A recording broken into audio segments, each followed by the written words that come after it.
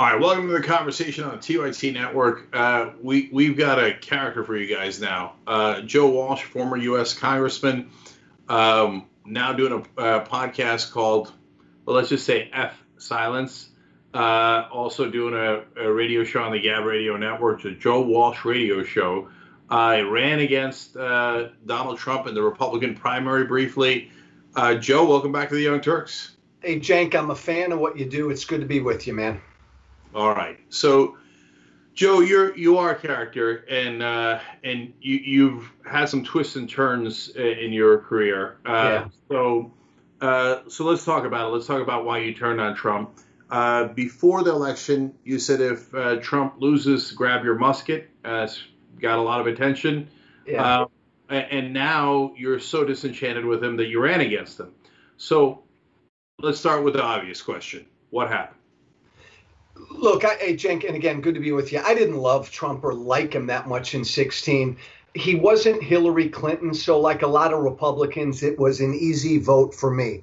I am guilty, though, Cenk, of not paying attention to him. I swear to God, I didn't vote for him in the Republican primary. I voted for Rand Paul.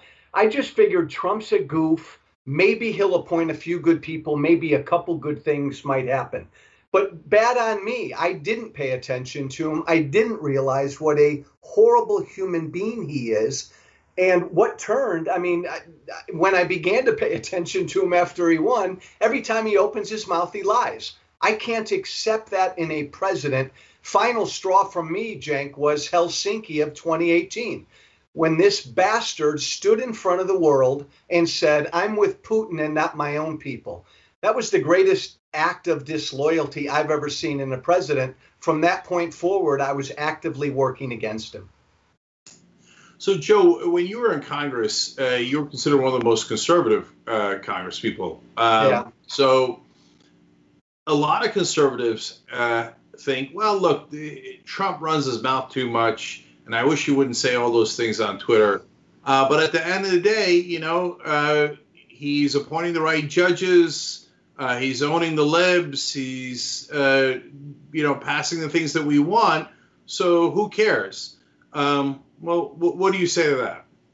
Well, there are some things more important than issues. So even if he were a conservative president and he's given me a bunch of conservative policy, I still couldn't support him, Cenk, because, look, he obstructed justice. He welcomed Russian interference in our election. He lies every time he opens his mouth, and he should have been impeached. He pressured a foreign government to help him cheat in our elections. Those things are more important to me than issues. But even on the conservative stuff, Cenk, I don't think he's delivered. Sure, a few judges. His trade policy sucks. That's not conservative. That tax bill he passed a couple of years ago was just a giveaway to the rich. I think he's horrible on the border. So I don't think he's delivered. Oh, and by the way, on the debt, before the pandemic, he increased and was increasing the deficit and the debt way faster than Obama did.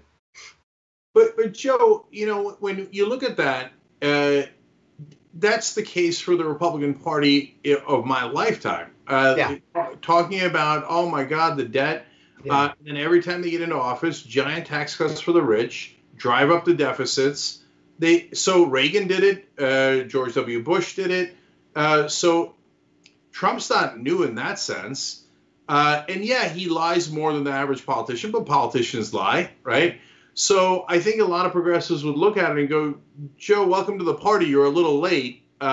And you're not, and I don't mean that in the sense of a political party, because you're still a conservative, but aren't those critiques of conservatives overall fair points? Yes. And Cenk, I went to Congress in 2010, part of that Tea Party class. I was more pissed off at Republicans than Democrats for the debt. I was pissed off at George W. Bush. I mean, the Tea Party started in reaction to Bush and all of his debt. So, yeah, a pox on both their houses. I don't think either party cares about the debt. But we have, I believe, Cenk, a unique threat in the White House. This guy is an existential threat. We've seen it in the last couple of days. He is an authoritarian. That's more important to me than any policy issue. Yeah, look, we're in a unique situation because neither one of us is part of the mainstream. True. And so, all they do is play party politics. So everybody on the left has to pretend not everybody on the left, but at least everybody in the Democratic Party and their media enablers have to pretend that Joe Biden is amazing and he's always had the great policies and he was great on civil rights. None of that is really true. But it is true that at least he does believe in democracy and our form of government. To me, yeah, Trump's a pathological liar, pathological narcissist. All those things are horrible, racist. You name it, he's done it. He is that.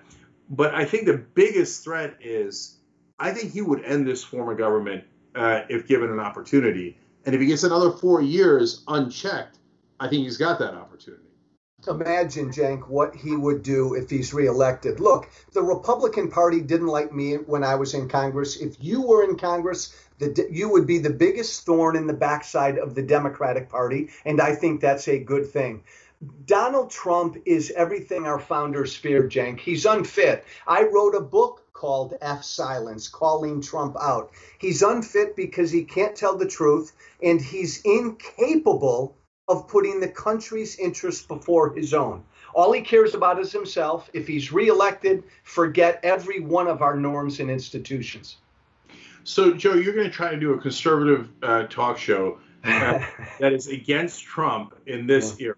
So I got to ask, what do you think is the state of conservatives in the Republican Party now?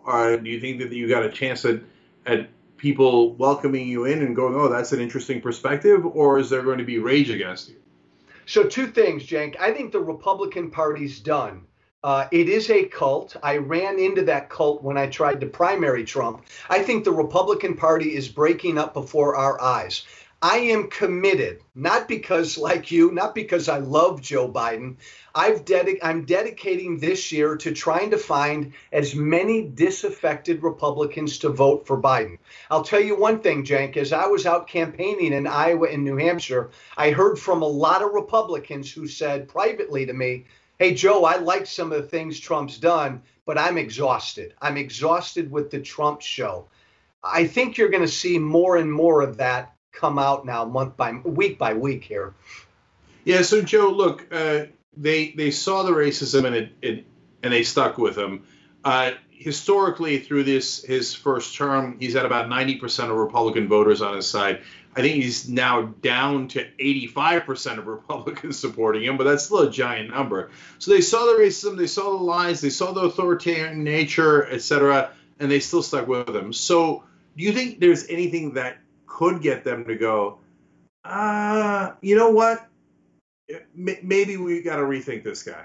Yeah, and Cenk, I think you saw it with the pandemic, with the virus. Trump's numbers among older Americans, and that's been his strength, is down. And I think because older Americans are scared. It's one thing for Trump to lie about how much money he's got or whatever, but when he lies to the American people about a virus that kills the American people, that's going to hurt him. And I think it's hurting him among older Americans as well. Yeah, well, look, that's not just anecdotal. The numbers back that up. Yeah. For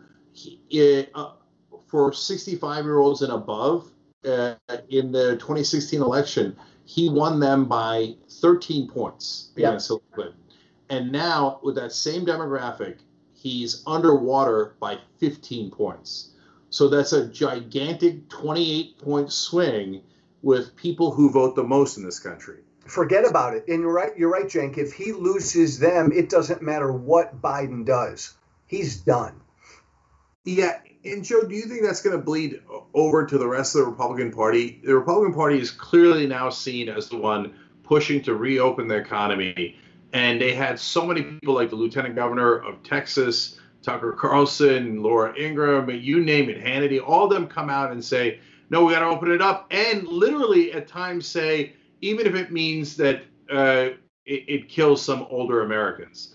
And when that's your most loyal voting base, was that just about as disastrous a political strategy as they could have possibly had? Yeah, look, I say this as a member of the conservative media. Watching Fox News can and will get you killed. I think Republicans are going to lose the Senate. I think all of these Republicans who have enabled this lawless individual in the White House, I think they're going to lose. McSally in Arizona, I think they're going to lose. I think the Democrats will. I think you're going to see, Cenk, a landslide. I mean, 2018 was a referendum on Trump, and Republicans got spanked. Yes. So what would you let's put it this, what would be your ideal candidate? So you say you're still a conservative. So okay, obviously minus all the things we talked about, the lying, etc. What do you want the next conservative party, whether it's the Republican Party that's reformed or anything else, to look like? I want it, Cenk, to be a center-right party, but I want it to be decent. I want it to be tolerant. I want it to open up its arms to people from all over the world as long as they come here legally. I think that is a long time coming, Cenk, because I think Republicans are going to be in the wilderness for a long time.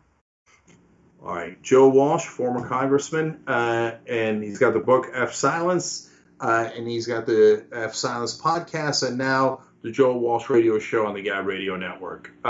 Joe, thanks for joining us on the Young Turks. Appreciate it. Hey, Cenk, always a pleasure, man. Thank you. All right. Talk to you soon.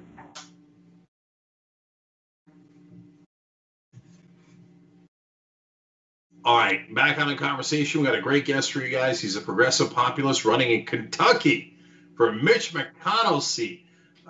Retired Lieutenant Colonel Mike Broihier, also a farmer, also a reporter and editor in the past. So, Lieutenant Colonel, welcome to the show. Oh, thanks so much. And got to apologize for the dorky headset, but wanted to make sure we weren't feeding back or falling into any of those traps. So. No, it looks good. It looks like you're on a mission. Geronimo. Okay, so you at this point you're mainly a farmer. You're retired from the military. You were in the Marine Corps. So why? Amy McGrath is the main Democratic establishment candidate there. She's raised $14 million. Why in the world did you get into the primary? Well, it's funny. When I decided, she wasn't in. And besides that, I'd run anyways. But the fact that she's the Washington Democratic establishment's party choice, that alone should be good enough to run.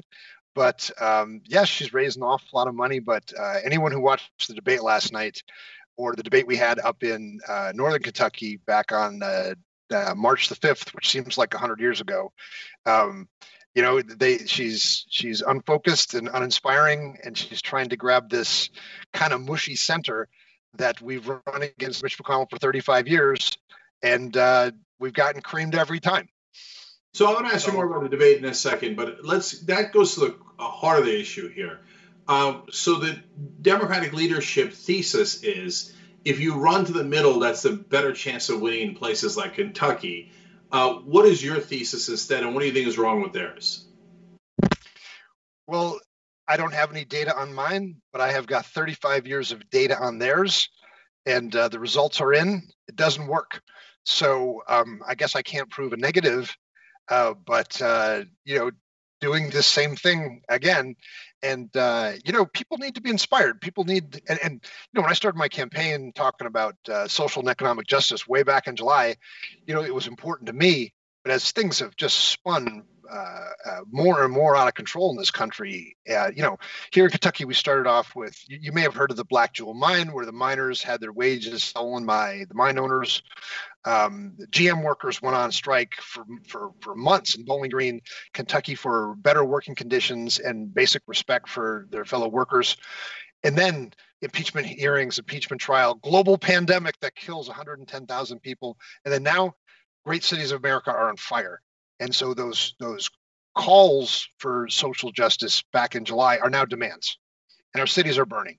And so if you want to run to the comfortable middle or go back to business as usual, you are not going to get elected in Kentucky or else. So, Mike, if you were elected, first of all, it'd be an amazing, wonderful moment in America, because that means I get to say, down goes Mitch McConnell, which would be one of the happiest nights of my life. But what would be your vision? So you're considered more populist. What does that mean? Well, that's not a name I give myself, but so I started off my campaign and I said social and economic justice for all, and I was treating them as two discrete things.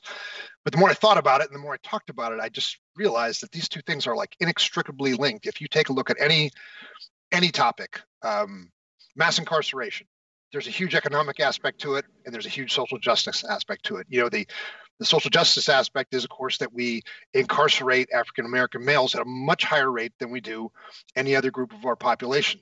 Here in Kentucky, in the last 8 years, we've increased the number of women in prison by 300%. I guarantee you the women in Kentucky have not gone on a massive crime spree, but we have a for-profit prison system. It's a business. You build a prison, got to fill it up.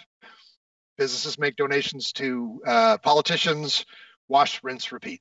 And so we got to break that cycle. That's just one of those things that has and it has also the huge economic aspect of it. We're jailing people at the expense for nonviolent crimes, not a threat to themselves or anyone else in their community. We're jailing people at an incredible expense, $25,000, $30,000 a year to keep someone incarcerated, coming out of the taxpayers' money. And those people are not at their homes. They're not being a breadwinner. Their families are probably going on WIC, SNAP, other kinds of assistance, Medicaid. And so there's this add-on effect to besides immiserating their family, a massive expense to the taxpayers to incarcerate someone who probably doesn't deserve to be there in the first place. So, like I said, as I've gone through all these issues, whether it's guns, healthcare, the big issues of the day here in Kentucky, of course, the opioid epidemic. All these things are just so closely tied both to social justice and economic justice. So those are the things I'm for. If that makes me a progressive populist, then I'll own it. Okay. And so you guys had a debate last night. I hope the media covered it amply in Kentucky because that makes a huge difference. But debates are for contrast. So how did it go, and what are the contrasts that you wanted to draw out in that debate?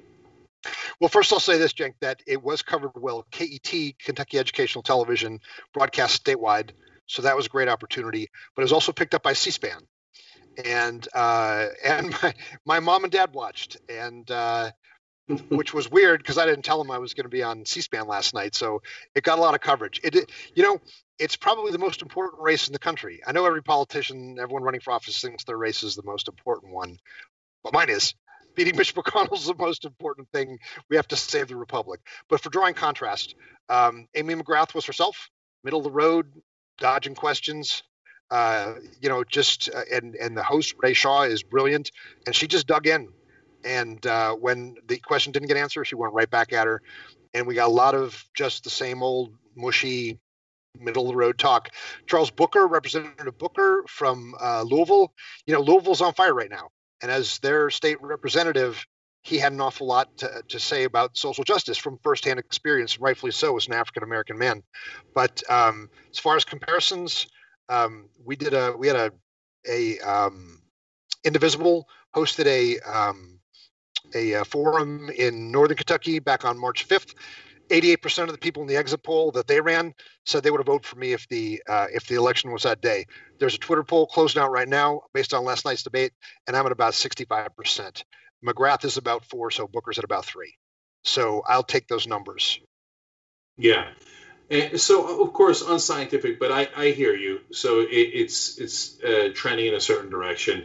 And it's hard for moderates to win debates because they're moderates. And they've been taught by their consultants to avoid questions. So I don't know if the reporters think it's savvy, but it really grates on the nerves of anybody watching.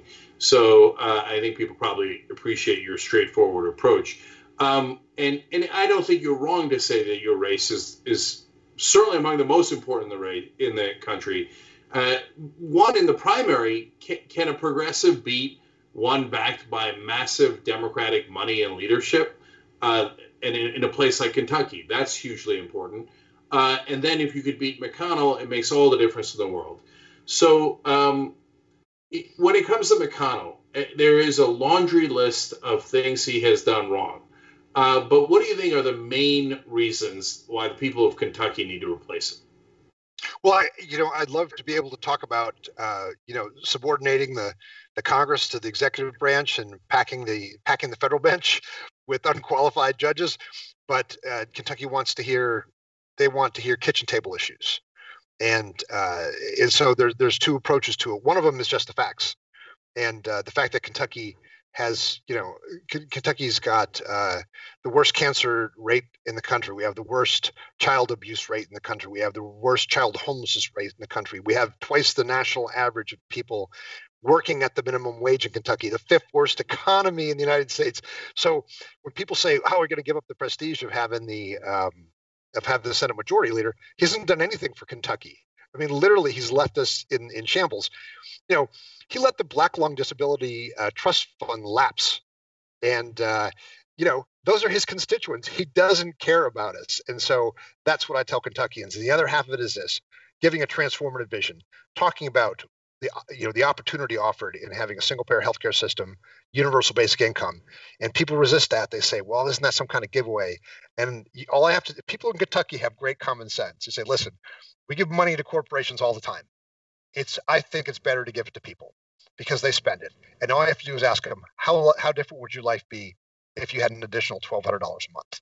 And you see the lights come on and the smiles come on their faces. They start to imagine, and the fundamental fairness of it, of that it goes to everyone, and that they could change their life. We could raise every single American out of poverty. And when you say, should we give the money to corporations or to you? They invariably say, give the money to us. And so that's how you can sell populist ideas. That's how you can win in Kentucky as a progressive. So, Mike, one more chance. And by the way, people should know Andrew Yang has endorsed Mike for this seat as well. And so you still have one big problem in Kentucky. So if you run populist against Boss Hogg, I think you have an excellent chance of winning. And Mitch McConnell has terrible poll numbers right now. So it's like if you run a populist campaign in Kentucky, I think you win. But Trump is still popular in Kentucky, and so Mitch McConnell is going to bear hug him. How do you get past that? Well, between the two of them, they've run the economy into the ditch. Their sole metric for success for the last 3 years was the roaring stock market. Well, look at it now. They put 40 million Americans on unemployment, 40 million households without health insurance, facing the biggest health crisis our country's seen in a century. And so, Mitch McConnell can jump on his back and go right into the ditch with him. So I'm not worried about that. I'm not running against Donald Trump. I'm running against Mitch McConnell and his record here in Kentucky. Mike, what's your website? It's MikeForKentucky.com, all spelled out, and plenty of opportunities there. You're so moved, MikeForKentucky.com/sign up, and one of my eager Yang Gang volunteers will be happy to put you to work. Of course, there's a great opportunity to donate if you are so inclined. All right, Mike Broihier, running for Senate in Kentucky. We appreciate you. Thank you for joining us on the Young Turks. It was absolutely my pleasure, and thanks to everyone who helped set it up. It was really, really smooth and fun. No problem. Take care.